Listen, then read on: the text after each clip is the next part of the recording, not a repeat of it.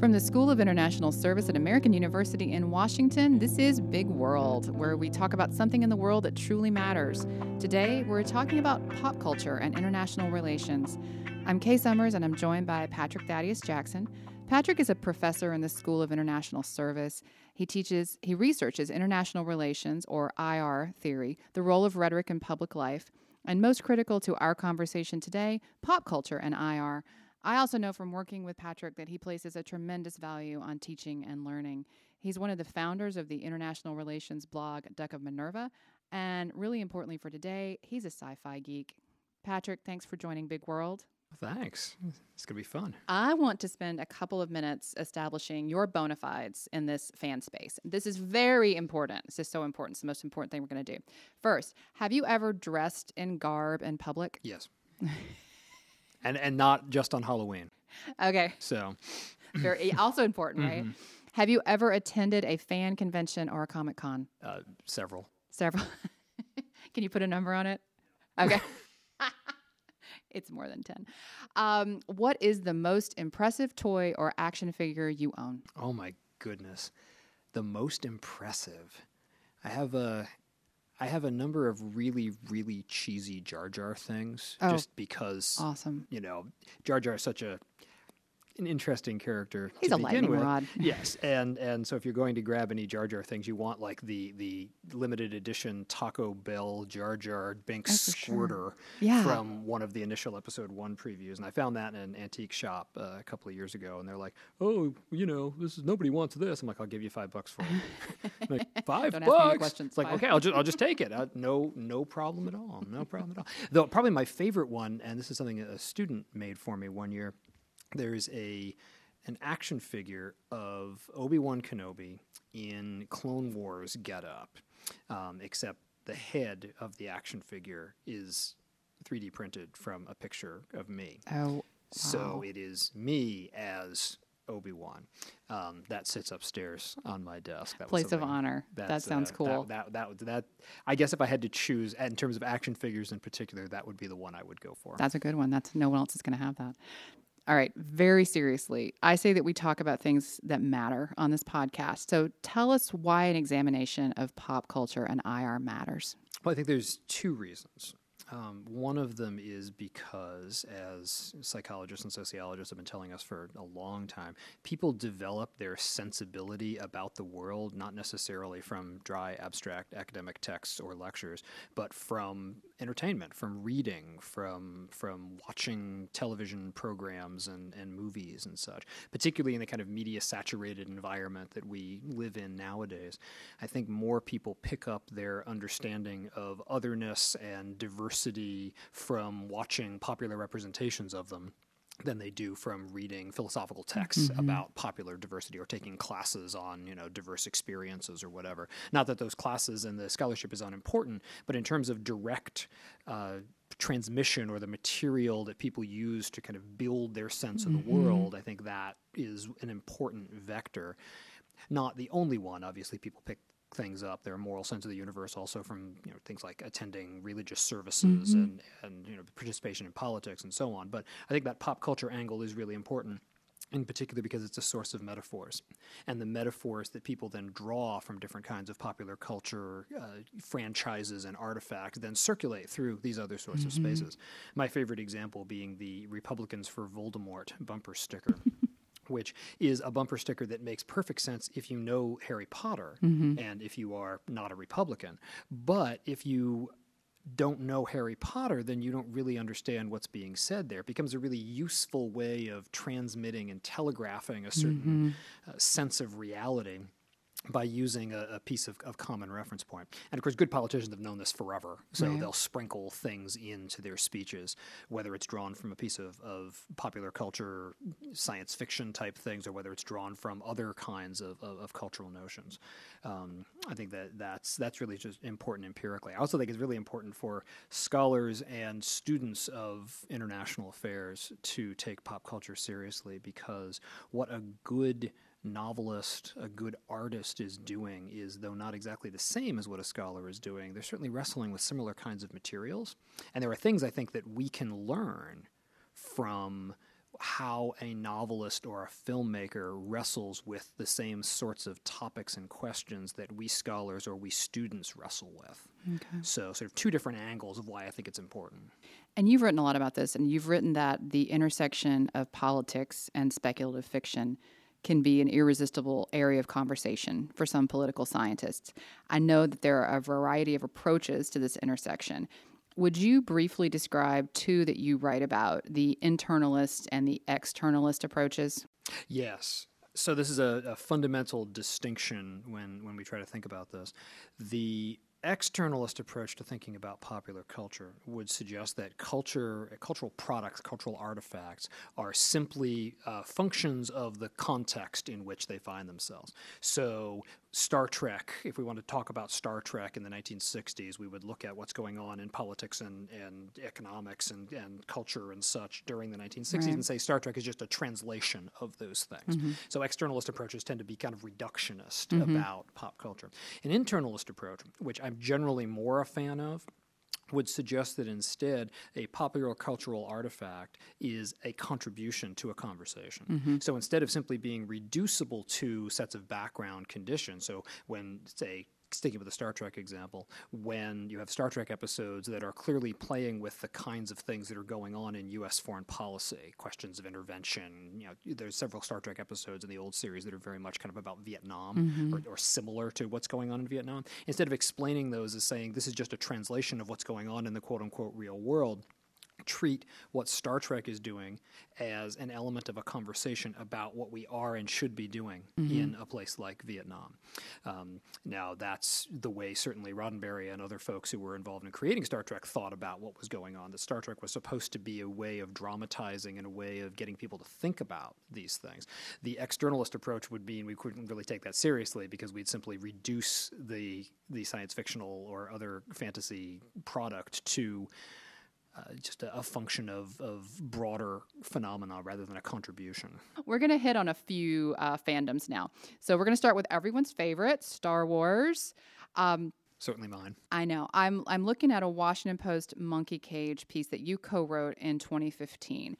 2015, just to set the time for everybody. So you wrote that real-world comparisons to Star Wars fall short because they fail to recognize that within the Star Wars universe, there's a dichotomy of dark versus light driving everything. So Emperor Palpatine isn't just another politician, he's an evil Sith Lord. So he's going to do evil things. And we have to realize that he's not doing it because he's seeking leverage in the next election. He does evil things because he subscribes to a philosophy that power is the only thing worth having. Anger is the best emotion to channel. People's emotions exist only for him to manipulate. And he's evil. And he shoots force lightning from his fingers, right? I mean, there's rules. Oh, yeah. So am I paraphrasing that argument correctly? That's absolutely correct. Absolutely correct. So it was 2015 when you wrote that. Yes. Which feels like a bit of a different world from this side of 2015. So in the past couple of years, I believe that we've seen a move toward more of an evil versus good dichotomy in the ways that people describe our politics. We have a good chunk of Americans who don't just think that our current president is wrong. They think he's evil, and they think he's committed to breaking down the structures of our representative democracy. So I don't know if this is even possible, but can you say, are we closer to a Star Wars world now? That's a good question. I don't think I would say that we as a whole are closer to a Star Wars world because the universe in Star Wars, as with other elements of fantasy, and yes, I'm calling Star Wars a fantasy rather than science fiction because Star Wars takes place, like Lord of the Rings takes place, in a cosmos, right? A morally ordered reality. In the Star Wars universe, like in Lord of the Rings, there are things that are good and evil, and really, even if there's ambiguity, the ambiguity gets sort of straightened out in the course of the plot. Right. So, Luke is unsure about what the dark side or the light side is saying, but we, the audience, kind of figure out what's supposed to happen, and the plot leads us to be able to figure this out. Right. Similar to that scene in Lord of the Rings where Boromir's like, we should take the ring, and if you're reading the book, you're like, no, don't take the ring, because it's evil, you don't take it. The backdrop that allows that to be the case is that the universe itself is morally charged. Mm-hmm. In order for our world to be more like the Star Wars universe, we would have to say that our world was morally charged. Mm-hmm. And what we have in our actual reality, differently than in these novels, is much more controversy about how the charging works and what the moral boundaries of things are. In a fantasy universe, in important ways, there's no ambiguity. I would argue that sci-fi is closer to our world because we're never quite sure in our actual reality whether or not there's transcendent moral value in things. And those moments where they happen are individuated and contested, unlike in a fantasy universe where suddenly the blinders drop and there is actual power that you're in touch with, and it's become sort of incontrovertible.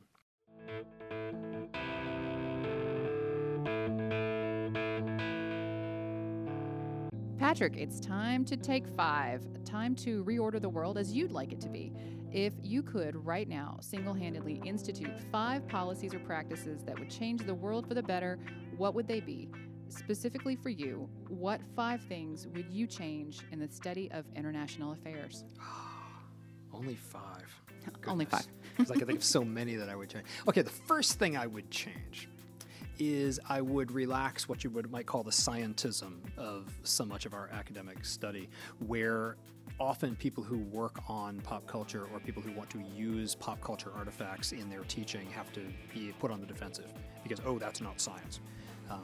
Scholarship on international affairs should be understood more broadly than just being the science part. So the second thing I would change is I would institute a clearer understanding among international studies scholars of both the benefits and limitations of a scientific approach. We get very unclear about what these things are. We toss the word science around without really putting any real philosophical weight behind it. Sometimes perhaps even reading novels about science might be a better way of getting people into this so they can see what the difference are between these things. And then that would set up, third, drawing more clear boundaries between different kinds of knowledge of international affairs. We have scholarly knowledge, but we also have artistic knowledge, we have ethical knowledge, we have practical knowledge. And these are not necessarily the same thing. We should appreciate that these are different and not try to reduce them all to each other. And we need as many different ways of knowing about the challenges facing the world as we can possibly get our hands on. So confining them all to one strikes me as a huge problem.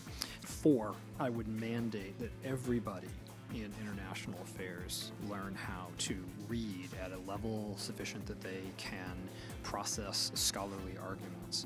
Not just one, but at least 2 other languages, because there's a lot of stuff that goes on in the non-English language world, and because English has become the lingua franca of so much of academic debate. And yes, it's greatly ironic that English is the lingua franca rather than language Anglica. But scholars who speak English have a bit of a structural advantage. Everybody else has to speak English. So my 5th point would be, in addition to scholars reading other languages and having conversations in other languages, they should have a certain openness to the plurality of ways in which international affairs is conceptualized beyond that Euro-American core. And this loops back to the first couple of things I was saying, because often those distinctions that we draw between science and art or science and practice are not as firmly drawn in other places as they are in some of our academic institutions and some of our philosophical debates for very specific kind of historical reasons. And if we go into those other situations with those firm boundaries in mind, then we're going to miss stuff. And I think missing stuff is a problem. I think we should be broader so that we actually can encounter what it is that's being said. And then we can have some really interesting discussions about it. We're not at that point yet. We don't really have those engagements. But overall, all 5 of those things would be, at least for me, about trying to promote broader engagements within international studies globally. Thank you.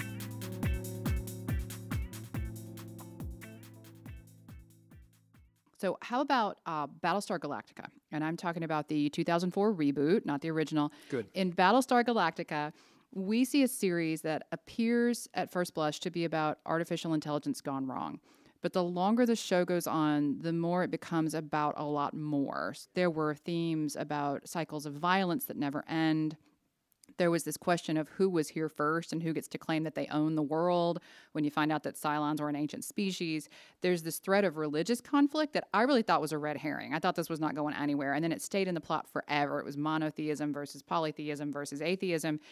And there was this overwhelming theme of migration, which just lays over everything. What is home, and who gets to decide what you get to call home? So, is there anything you think we can take from the BSG universe as we grapple with contemporary issues surrounding religion and migration? Is there any application at all for us there?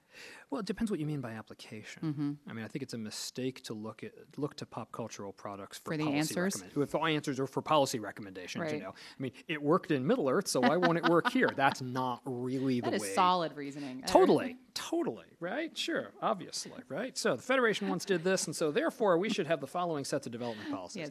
Yes. Yeah, I'm not sure that's the best way to go about it, and certainly there are people who would like to.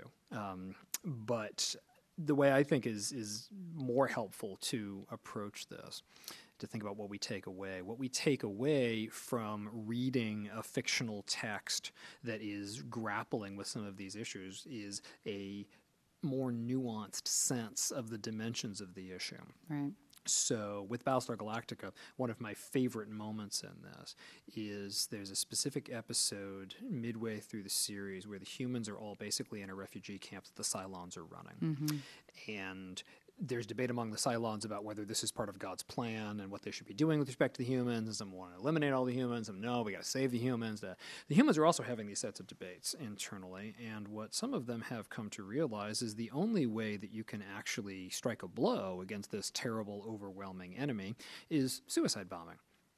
And if you look at the time when this was done, and you look at what else is going on in the world and what this is dialoguing with, that moment brings an audience who probably otherwise wouldn't think suicide bombing was an acceptable military tactic and would be inclined to condemn it in moral terms and say, wait a minute, maybe, wow, gosh, I never really thought about that. But these characters that I've been identifying with, suddenly they're in that situation and they're coming to that conclusion. And it's really hard to argue with them because it's a very compelling case. What does that do? It doesn't necessarily give us policy recommendations, but it does mean that the next time one of those people who's watched this goes into a conversation about terrorism and about suicide bombing, they are going to hopefully be able to think about it a little more broadly. It's like meeting a really interesting person. You've been changed somehow in the meeting. But as Ursula Le Guin once said, it's hard to say how. It's hard to say how you've been changed, but you have been. That's an excellent pivot, because we're going to talk about Ursula Le Guin right now. And I know that she is near and dear to your teaching heart. So I'm not going to pretend that I have a ton of familiarity here. I've just read The Left Hand of Darkness, and based on that, I'm really excited to read more, particularly in the Hainish cycle, because I'd like to read more about this world. But research about her tells me that Ursula Le Guin was known for world building unusual social structures that challenge our concepts of gender and cultural identities. Yes. And it led to the critique that she was a soft science fiction writer. The critique, as I understand it, is that the most fantastical aspects of her science fiction, like the role of gender and sex in The Left Hand of Darkness or oligarchy versus anarchy in The Eye of the Heron, are only, and I'm quote fingering only here, explorations of social sciences rather than technology or engineering, which I guess in that critique is inherently superior. So 2 questions. First, what do you think of the soft science fiction label? And second, what do you make of this critique of Ursula Le Guin and her work? I think anyone who uses the hard versus soft science fiction label needs to go back and take a little Gender Studies 101. It's pretty obvious, right? It's a very, very clear gender binary polarity of the hard stuff versus the soft stuff. It seems to me that science fiction that takes social science as a point of departure is just as science fiction-y as science fiction that takes natural science as a point of departure. To me, the real power of the genre of science fiction is the speculative way that it allows us to explore questions of selves and others, which is why you end up with Aliens being a really interesting sort of site for this, but also the futural setting being about future humans. What does it look like if we develop in particular kinds of ways? So there's a speculative thought experiment aspect to this. So I think that Le Guin clearly is basing a lot of what she's doing on notions in anthropology, notions in sociology, notions in gender studies is kind of what she's engaging with. She ends up, there's a story cycle that she writes about a planet called O, in which the form of marriage, it's 4 people, 2 male, 2 female. They have to be from different parts of the population, and it's very complicated to put them together and so on. And then she writes multiple stories which are just like, so what would the implication of that look like? Right. What would that world look like? That's kind of cool. I think that's cool because it gives us a way of reflecting on our own understanding of how we think marriage and family work, and the way we've built up a set of political and social arrangements around a notion of what counts as acceptable marriage. That isn't the sort of thing you're going to get if you then take 20 pages to go talk about the internal dynamics of the flux capacitor or whatever. Right. But certainly Le Guin does some of that. This is kind of to sum it all up here, kind of bringing this discussion to a conclusion. Issues of morality and revenge, major drivers in most science fiction plots. As you look at our current political situation, pulling back out, what do you believe will most affect future science fiction writers? We talked about Star Trek, for example, having episodes that were clearly based on Vietnam. What do you think is going to most affect future science fiction writers? And do you think we're going to be the good guys or the bad guys? The good thing about science fiction as a genre is you often don't have to choose between the good guys and the bad guys. You can have things that are more ambiguous, and you can explore the ambiguity of that. And I think that's the way that a future historian, let alone a future science fiction writer, is going to have to write about the sorts of things that we're going through now. It's a mixed bag. Right? It's always a mixed bag. But I think the rise of a deliberate rejection of science and reason as a viable political position is the sort of thing that, although certain science fiction authors have occasionally sort of pondered it, they usually just introduce it to satirize it and say, well, obviously that's not what we're going to do. I think future writers are going to have to take that a little bit more seriously. I also think, and we haven't talked much about the rise of social media and the way that's changed how we communicate with each other. I feel like future authors, in terms of wrestling with these sorts of issues, are going to have to deal with what you might call the epistemic flatness of social media. Things are just presented, they're just stated, and it's really unclear how you're supposed to deal with those things. Right. And that really changes the valence of a lot of these conversations. So we can't just assume that eventually the reason and the science will triumph because people will be scientific and reasonable. Maybe they won't. And maybe they will, but maybe they won't. Right. And that ambiguity, opening that up, I think is something really significant for authors to grapple with a little bit. Because again, in sci-fi, you can't simply have God show up and fix it. Any novel or film or class or piece of newspaper or anything that puts you in the position of having to grapple with those issues, I think that is the way to go. To sit in the ambiguity, to sit in the discontent and be content with it. Exactly, exactly. Patrick Jackson, thank you for joining Big World. I have truly enjoyed it. Thanks, a lot of fun. Big World is a production of the School of International Service at American University. Our theme music is It Was Just Cold by Andrew Codeman. Until next time.